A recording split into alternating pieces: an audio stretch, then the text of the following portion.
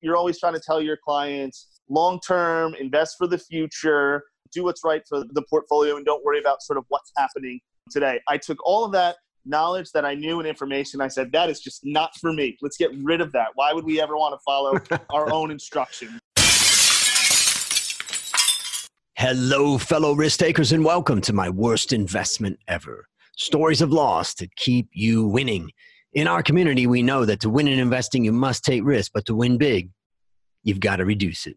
Today's episode is sponsored by the Women Building Wealth Membership Group, the complete proven step-by-step course to guide women from novice to confident investor. To learn more, go to womenbuildingwealth.net. My name is Andrew Stotz from A. Stotz Investment Research, and I'm here with featured guest John Swolfs. John, are you ready to rock? Absolutely. Let's do this. All right. Well, let me tell the audience about you. John is CEO at Inside ETFs. Previously, he worked at BlackRock, the world's largest asset manager, on the iShares team as a business development associate. In his previous role, he worked closely with both the registered investment advisors, RIAs, and independent advisor community to help promote the use of ETFs and index investing. Prior to joining iShares, he worked as a financial advisor at Merrill Lynch. He is a graduate of SUNY Albany, where he majored in history. And a little bit of trivia, he worked for 2 years for the New York Mets. John, take a minute and fill in further tidbits about your life. Yeah, I think one thing that I'm probably most excited about recently is in September, launched an exciting new event with the guys from Ritholtz Wealth Management in New York City, focused on advisor technology and helping advisors streamline their business, be more efficient, be able to build better portfolios, that sort of stuff. So really excited about that, but I'm a recent transplant to London as well. So moved from San Francisco to London in 2017 and have been enjoying all that the UK has to offer here for a little over 2 years now. And so let me ask a question. What's your favorite thing to do on your day off? Like, let's say a Sunday, what's kind of the favorite place or thing that you really enjoyed in London? So I have an 8-year-old son, and him and I have adopted the Tottenham Hotspurs as our Premier League team, which has been both kind of a blessing and a curse. We certainly didn't jump on the bandwagon, but they were sort of an up-and-coming team. But they tend to be able to snatch defeat from the jaws of victory. And last night they got themselves beat at home 7-2 against Bayern Munich. So while we certainly enjoy on our Saturday finding time to watch the game, we're often left feeling a little underwhelmed. But in general, what I love about London, more than probably that, is my neighborhood is so walkable. We have a great high street. I can go to the butcher, the baker, the wine shop, whatever it is. I don't need a car. Just leave my house with my shopping bags, and I get everything just about in a 3-minute walk from my house. So that is just fantastic to me, that everything like that is so accessible. And it's high-end quality stuff, which is great as well. So your carbon footprint is about the size of your foot then, I guess, because you're not driving. Yes, we do. We try to be as conscious as we can when it comes to that stuff. But it's really interesting how they teach that in school. My son was giving me grief that I take the bus to work and then a train, and can I work more and stuff like that. So it's really interesting to see that it's getting ingrained in a younger generation. Like I said, he's only 8 and he's already given me grief about needing to walk more. So hopefully that lesson is learned and they have the same impact that my generation had with recycling. Exactly. Well, that's great. Well, now it's time to share your worst investment ever. And since no one goes into their worst investment thinking it will be, tell us a bit about the circumstances leading up to it and then tell us your story. Yeah, I mean, I think, if you'd asked me to tell this story 7 years ago when I began to get into this investment, I would have probably been a lot more excited about it. Really thought I kind of had it nailed. So let's go back. I think it's October 2012, right? So we're not quite out of the financial crisis yet, but there's a lot of talk. QE, I think, is getting kicked off around that time. There's a lot of concerns about inflation. There's still a lot of concerns about the markets, and maybe the real recession was still being just delayed by doing all of this QA. So in a lot of the research that I was doing for my role here at Inside ETFs, I was talking with advisors. I was reading a lot of stuff in the Wall Street Journal and sort of any financial publications that I could get my hand on. And everybody kept saying that, this is the worst thing that we can do for the system is to pump money into the system, that we actually need to take our medicine and we need to kind of learn from the past. So when you think about recession and you think about hedging against that, what's the first thing that comes to mind? Safety, right? I need to rush to a safety asset.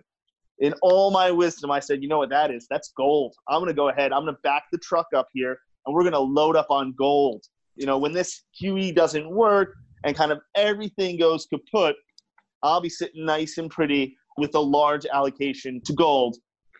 What I have to say is that I started to believe my own hype in my head. Like, okay, you've read this. You're really starting to get a clear picture on this. You get what's going on here. Let's try to be a little tactical.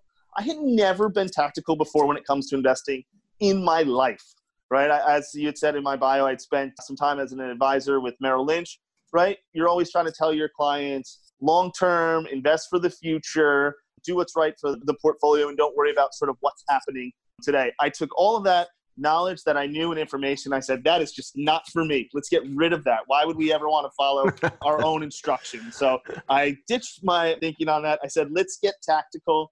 And to be honest with you, Andrew, I want to say that I maybe top ticked gold, maybe the day before or day after that it hit its high and I got in. I think that was somewhere in the neighborhood because I bought an ETF to do that. I didn't actually go out and buy physical gold. Having worked at BlackRock and iShares, I'm sure you can imagine the product that I bought. So I went ahead and I said, you know what? Let's back the truck up on that. Let's get as much of this gold in the portfolio as we have from a cash standpoint. So I took all my cash and put that to work there. Sold out of some equity positions to some extent that I just thought, okay, well, let me trim back my U.S. equity exposure. That's been great for a 10-year bull market that I pulled that back. So, you might even say that it's been compounded to some extent. So I did. I sort of trimmed back some equity, took, what I had there plus my cash, and I allocated, let's say roughly somewhere in the neighborhood of about $15K to gold at the height of the market. We still haven't gotten back to there yet. So I'm still wearing the pain of that investment. But what I really think for me, what I got wrong was starting to believe what was in my own head and that I could time the markets. So I would say that's sort of what got me into gold and kind of led me into what has been my single worst investment today is my decision to buy gold at the height of the gold market. And so tell us what you learned from this. So there's a lot of things to learn. Yeah. I think first and foremost is if you are building a strategic plan for your asset allocation, stick with it. If you want to have a section that you want to be tactical with, make it a 5% allocation, a 3% allocation, stuff that you're going to be able to sleep at night with. I mean, I know there was quite a few nights where I started to, kind of wake up in the middle of the night, worried, look at my position, check it out way more often than I should have. And it just started to not feel right. I think the other mistake that I made on that was I stuck with the investment far too long. In fact, I'm still in it to this day. And I think that's sort of, I don't know if you want to call it the value trap or personal bias or the emotional attachment to the investment. So I sit there and I think about all the opportunity cost of that roughly $15K that I could have had running through a 10-year bull market. I think I'm roughly down, last I checked, about 2K, 2 to 3K on that investment. I think if I had that money running in the equity market, I'd be up a little bit more than I'm down my 2 to 3K right now. So the opportunity cost is a tough lesson to learn. The lesson of not sticking with your asset allocation and then trying to be tactical and time the market. Why I thought I was smarter than anyone, why I was a better investor than anyone, and why I was going to be smarter than the market is beyond me when I sit back and I think about that. I had spent literally 5 years telling people from an iShare standpoint that you can't do that that's foolish, that you need to build an allocation that allows you to be diversified and kind of ride the markets out. So yeah, opportunity cost is real when it comes to investing. Stick with your asset allocation are probably the two biggest things, and don't think you're smarter than the market. Perfect. Okay. That's very helpful. And maybe I'll review some of the things that I take away from it. I mean, the first thing is fear can be a very dangerous thing. And I know sometimes, all the talk about the debasing of the currency and that everything's going to fall in with all the printing of money. And really, it is actually not difficult to get caught up in that. And then when you start building a scary scenario of what could be happening, and then you start getting confirmation bias where you're getting, you're finding research out there and people talking about it, you just build upon this fear and you can get caught up in it. And I think that's, one of the things that this reminds me of. And that's why when I look at the 6 common mistakes that people make, I would say that I would partially classify this into number 3, which is driven by emotion or flawed thinking. That, as you say, you kind of didn't stick with the plan. You ended up, really getting convinced to tilt that portfolio pretty massively. The other thing that I take away from it is the idea that ultimately, for long-term performance, equity should be your core asset or asset class. And everything else that surrounds equity is there for reasons that are not related to trying to get a super high return. They may be there to get a small amount or a consistent return. They may be there for the purposes of diversifying that portfolio. But generally, I like to say that when I talk to people about it, it's like, build up your equity position over 20, 30, 40 years that you'll be investing, and use the other asset classes, whether that's commodities, gold, fixed income, use those as tools to manage. Number one, as you get older, obviously you want to manage the cash flow out of it. But the other part of that is to manage the movement of the overall portfolio. So any thoughts on those? Yeah, I think you're absolutely right. When it comes to the equity position, I did the complete opposite of that, right? I reduced my equity position and missed basically a 10-year bull market. So to some extent, still recovering from those losses and back at zero. And no one wants to waste 7 years of investing. We all know what compounding interest can do for your asset, for your assets and the growth that you can see there. I think you're absolutely right with the emotion and the self-fulfilling prophecy. That's exactly what that was. I was getting confirmation from other folks that, oh yeah, I'm getting nervous about this. You read an article here, read an article there. Oh, they're going to start in Europe as well. This whole thing is going down. So it was easy to get sucked up into that sort of vortex of talk and fear. And I wouldn't even say that my investment was made out of fear. I think it was almost made out of arrogance that I had kind of discovered this and I was going to be ahead of it because I thought that there was going to be pain later on down the road. So yeah, I think I fall right in that bucket of emotion and sort of flawed thinking driving you to your investment. That's not easy that's not hard to see at this point, but a tough lesson to learn. Yeah. And I'm reminded in episode 59, I talked to Danielle DiMartino Booth, who wrote the book Fed Up. And her worst investment, the title of that one is Don't Fight Liquidity, Flow with It. And she said that my biggest lesson that I ever learned is that I will never again deny the simplicity and the utility of liquidity.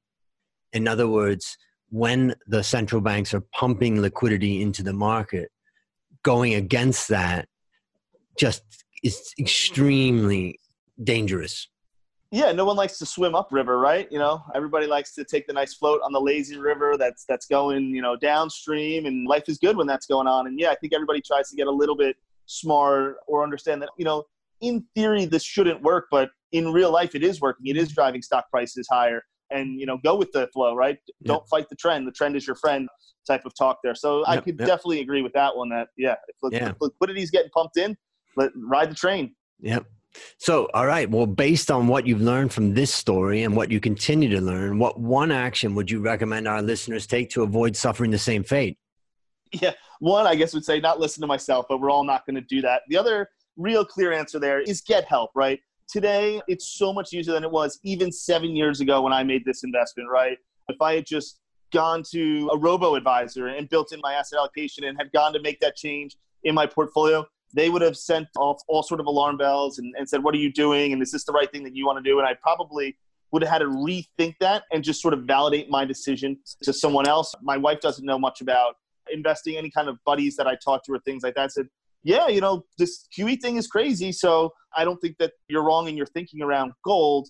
What I think really does help is if you have the smart professional helping you there, or even again, like I said, the robo, they're going to keep you on track. If I brought up to my advisor that I want to, liquidate a large chunk of equity and go into gold, he probably would have said, I'm either going to fire you as a client, John, or no, this is what we need to do. So I think that's the thing that you can do is get help. It's out there. It's accessible. Take advantage of it. That's an easy takeaway for me. And I can picture you, that's the message that you and I talked about before the call when you mentioned about, meeting some friends from the office after work and talking about it. And you basically said, put your money in a robo-advisor and keep contributing in and kind of forget about it and let them help you.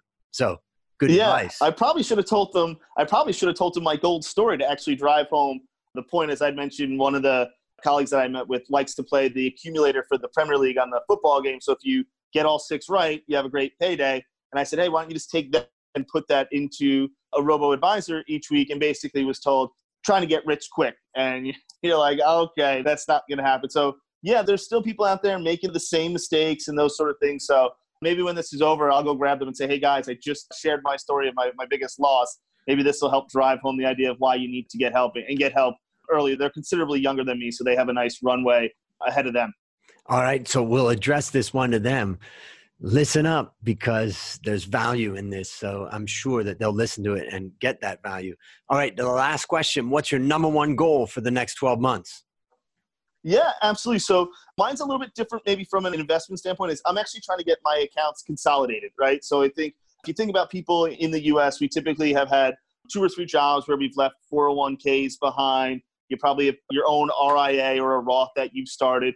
And I kind of have them sort of sprinkled all over the place. So for me, I want to get all those asset allocations brought in under one household, one roof.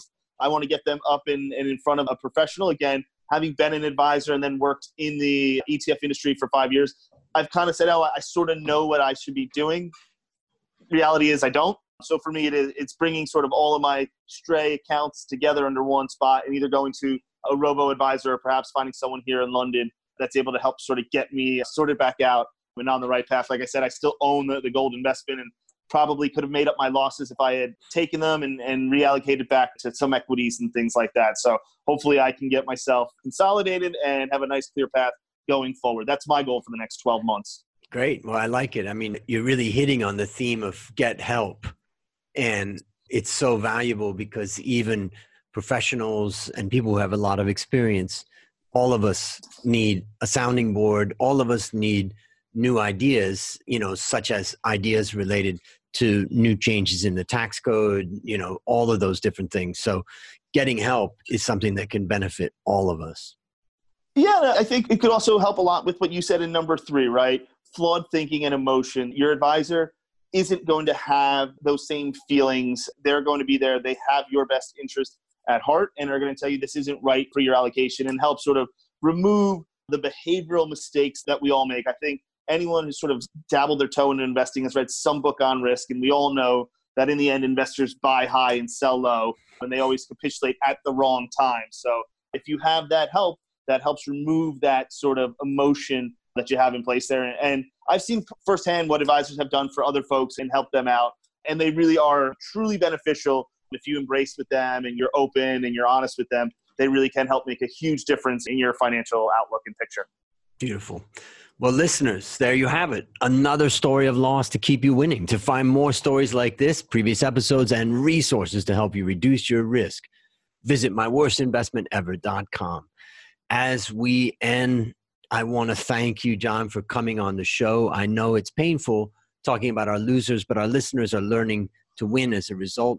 And I want to congratulate you for taking your worst investment and turn it into your best teaching moment for the folks out there. Do you have any parting words for the audience? Well, first, I want to thank you, Andrew, for having me today. And I'm glad someone outside of myself can take this as a lesson. That's fantastic. But my parting words would be, you can't control the markets, so control what you can. And that's typically cost, taxes, and risk. And if you do that, you'll be ahead of the game. So control what you can and let the markets do their thing. Beautiful, beautiful. Well, that's a wrap on another great story to help us create, grow, and most importantly, protect our wealth. Fellow risk takers, I'll see you on the upside.